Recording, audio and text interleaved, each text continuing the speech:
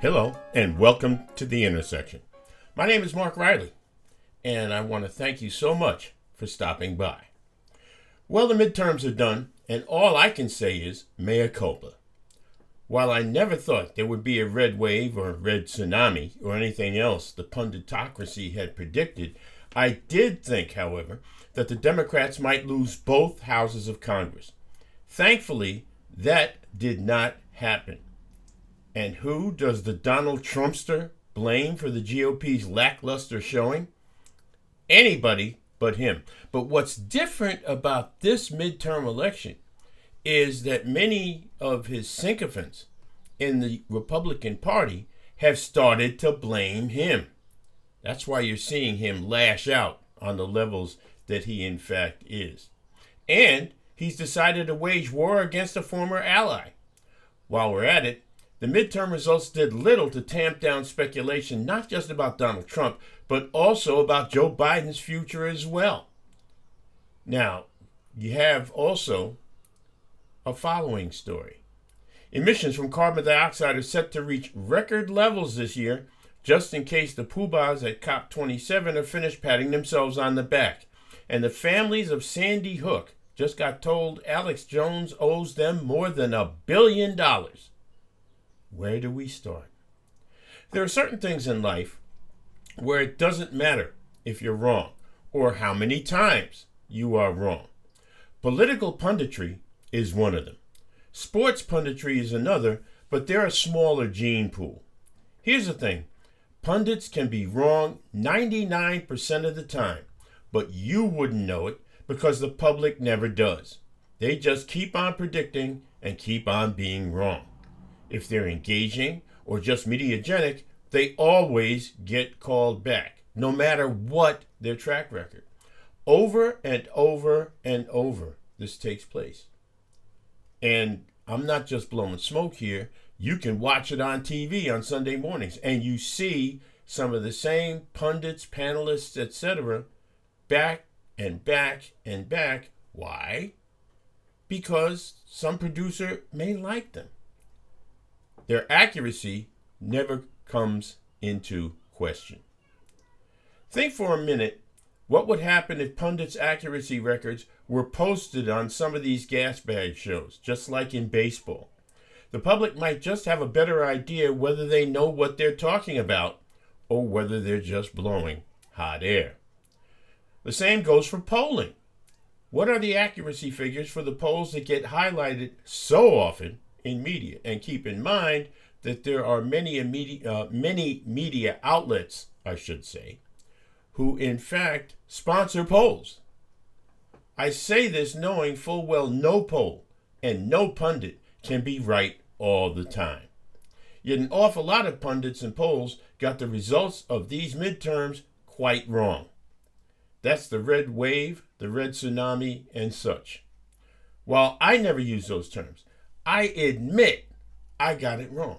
I figured both houses of Congress would fall by narrow margins to the Republicans. Again, I was wrong. It now looks like the Democrats, and in fact, the Democrats have, held serve in the Senate. Turns out Nevada was the key. The victory of Catherine Cortez Masto makes the runoff in Georgia just about moot, that runoff between Warnock and Walker.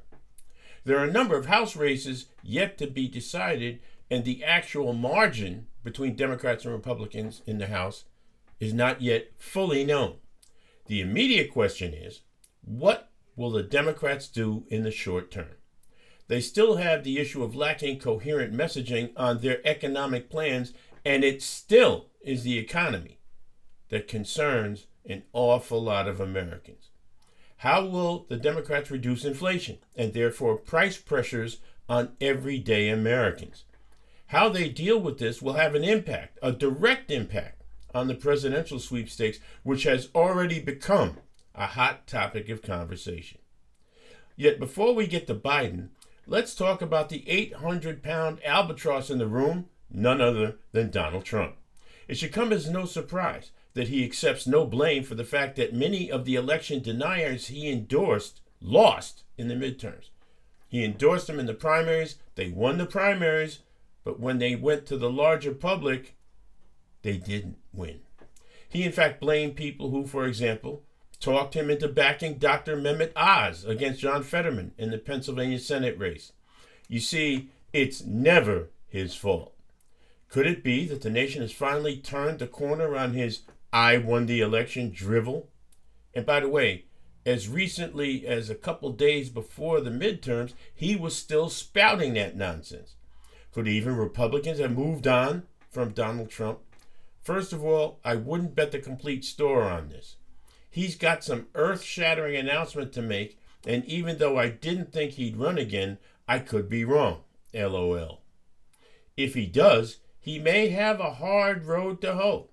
Many who have been beholden to him inside the GOP now are going back channel to reporters saying maybe his time has come and gone. And you see, Donald Trump has a scorched earth policy toward people he considers to be disloyal or people who, for whatever reasons, differ with his orthodoxy. I shouldn't even call Donald Trump. I shouldn't use orthodoxy and Donald Trump in the same sentence. Now it seems he's got a rival inside the GOP who may not have a problem with taking him on. Ron DeSantis, governor of Florida, won re-election with 60% of the vote. In what may be the surest sign that Trump is afraid of him, the former president and some of his allies have taken to calling him Ron DeSanctimonious. This is largely because Trump takes credit for his initial gubernatorial election, and DeSantis hasn't paid tribute by saying he won't run for president if Trump does. To the former guy, that is high treason. Whether it's to the Brahmins that normally run the GOP is anybody's guess. The Brahmins of the GOP have been keeping things pretty close to the chest lately. And by the way, Trump is not above insulting them, or at least their families. He ended up bad-mouthing Mitch McConnell's wife, Elaine Chao, with a racist slur. See, because Donald Trump doesn't think he's racist. Donald Trump will tell you what he said wasn't racist because he's Donald Trump. And nobody should ever question Donald Trump. And by the way, how much election fraud is being alleged in these midterms? I'm just asking. Up next, let's take a look at Joe Biden. Will he run again in 2 years? This is The Intersection. You're listening to The Intersection of Politics and Culture with Mark Riley.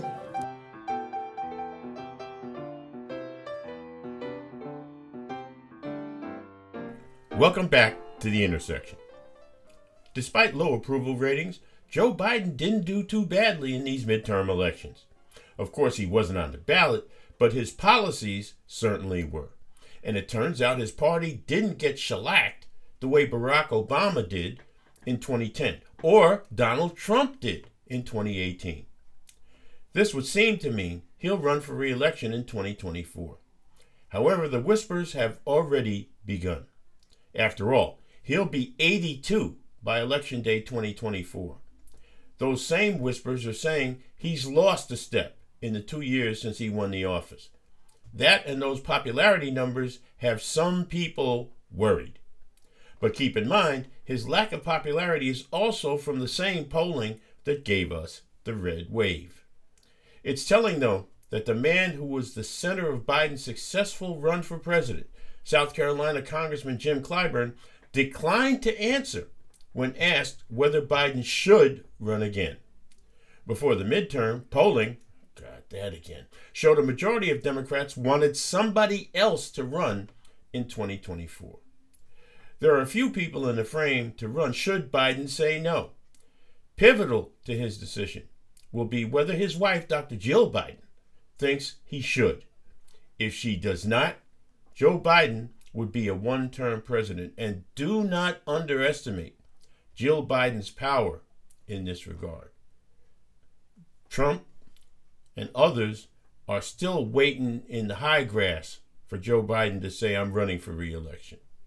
The fact of the matter is, he has lost a step. He's made a couple of misstatements, malapropisms, those kinds of things, which he has before. It's a hallmark of his time in the Senate. But it's different this time around. The rigors of a man turning 82, of the campaign, of having to be places day after day, week after week, to try and make his case could be too much. And again, it's going to be up to the First Lady to decide.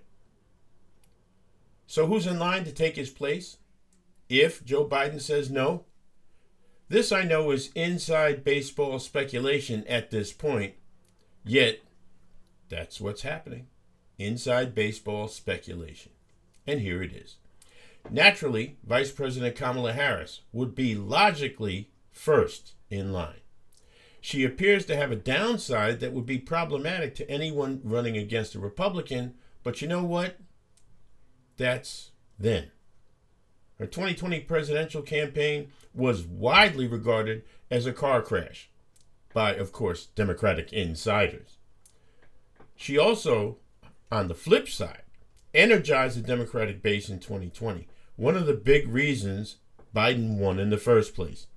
If she were to run, she'd have to make, like anybody else who might run, including Joe Biden, have to make a credible case for fixing the economy. And of course, Democrats have a tougher ability to make a case on the economy than do Republicans. And while we're at it, why is that? Republicans largely get a pass from the American people, mind you, on all things economic, while Democrats are blamed for virtually everything, even things they have no control over. Now, there is this divide that runs through American politics and has run for a long time, that there are certain things Democrats do well and certain things Republicans do well. National security, the economy, those are supposed to be the province of the Republicans. The Democrats do well on fighting injustice, on civil rights, etc. And the fact of the matter is, the Republicans really don't have a place to hang their hats when it comes to economics. You've got conservative ideologues in the economic community, like Lawrence Kudlow, and others, who are constantly predicting things that turn out to be wrong. He's one of the pundits I was talking about earlier. And the fact of the matter is, Republicans are actually no better at running the economy. I had this discussion with a friend not that long ago. When Barack Obama was president, when he took office, the unemployment rate was 10%. He got it down to 4.4. Donald Trump gets it from 4.4 down to the mid-threes, and everybody thinks he's accomplished a great thing. But he didn't have the heavy lift that Barack Obama had. But yet, the Republicans get the credit for the economy. It's amazing, amazing to contemplate. And the pundits, who make every political contest a horse race, also have Transportation Secretary Pete Buttigieg, Senators Amy Klobuchar and Elizabeth Warren, and Michigan Governor Gretchen Whitmer in the frame to run should Biden decline. All have pluses and minuses, but for my money, the two to watch are Buttigieg and Whitmer. I don't think most people know that Buttigieg finished third in the Democratic primaries 2 years ago. Klobuchar has found a way to bring progressives and moderates together in her home state of Minnesota, but will that resonate on the national stage? Whitmer is tough, having survived a kidnap attempt. And people forget that some people, militia people or whomever, tried to actually kidnap her. And Whitmer is also very, very popular across the so-called Rust Belt. It looks like the Democrats have a deeper bench than many people, including myself, have given them credit for. Whether they have to use it remains to be seen. When we come back, as participants pat themselves on the back after COP27, new figures show carbon dioxide emissions could reach record levels for 2022. This is The Intersection. Join the conversation at Mark Riley Media on Facebook.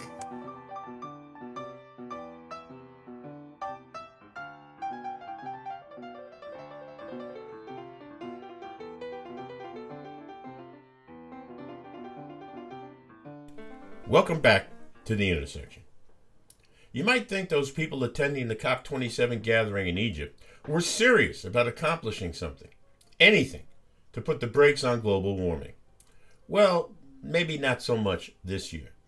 Carbon dioxide emissions are on pace to be the highest on record. I'm going to say that again. Carbon dioxide emissions on the planet are on pace to be the highest on record. Where does this come from? And by the way, that's a total of 36.6 billion tons of CO2 from oil, natural gas, and coal. Now, while the climate conference shouldn't be responsible completely for the increase, you have to wonder what concretely is being done to change that upward trend. Recent figures show a relatively small number of countries are responsible for the majority of the pollution. China is number one at 32%. The U.S. is second with 14%. Europe and India are at 8% each. The war in Ukraine and COVID-19 certainly accounted for declines over the past couple of years, but the increase is still troubling. We've talked at length about the peril we're leaving to our descendants because we can't get a handle on climate change. We're so busy trying to point fingers, a solution just gets lost. I was watching a show the other day when one panelist, the person who really has no expertise at all about climate change, began pointing the finger at China and India, as if our polluting is okay because they pollute. Yes, there's been some progress in that rich nations are finally recognizing their obligation to financially help poorer nations that are usually the people suffering as a result of climate change. But unless there is more effort to lower carbon emissions, those developing countries won't be able to spend the money. In the U.S., the Congress has smartly allocated $370 billion for things like wind turbines, electric vehicles, heat pumps, and other environmentally friendly initiatives. The rising carbon emissions worldwide should scare everyone that knows about it. And I do mean everyone. This is not about reparations. This is not about all the stuff that people go back and forth on with this. Because some of the same people who say, well, why should we do anything? Because the Chinese are doing so. And hey, the Chinese have to be responsible for what they do. But some of these people were the same people who said climate change was a myth, climate change was a hoax, etc., etc., etc. Before we go, a little bit of good news. Alex Jones, you remember him, now has to pay a total of $1.4 billion to 8 Sandy Hook families who sued him for defamation. That includes $473 million in punitive damages. And yet, Jones may still be able to peddle his nonsense. The judge in this case also essentially froze Jones's assets until a hearing on December 2nd. Alex Jones has tried every legal maneuver under the sun to hide his assets from those who want him to pay for his lies. His parent company filed for bankruptcy, which the families are contesting. And I've said this before, and I'll say it again. It couldn't happen to a nicer guy. Before we go, this week marks the 30th anniversary of my marriage to my lovely wife. It was 30 years ago this week that we came together at St. Paul's Church on the campus of Columbia University and said our vows. We renewed them a few years ago. And I have to say, I love her more today than I did the day I married her. And, by the way, she's our executive producer. So I love you, Kim, and thank you for the hard work you do to make this podcast happen. Thanks so much for listening to The Intersection. The executive producer is Kim Jack Riley, and music is by Tevin Thomas. Until next time, please be well.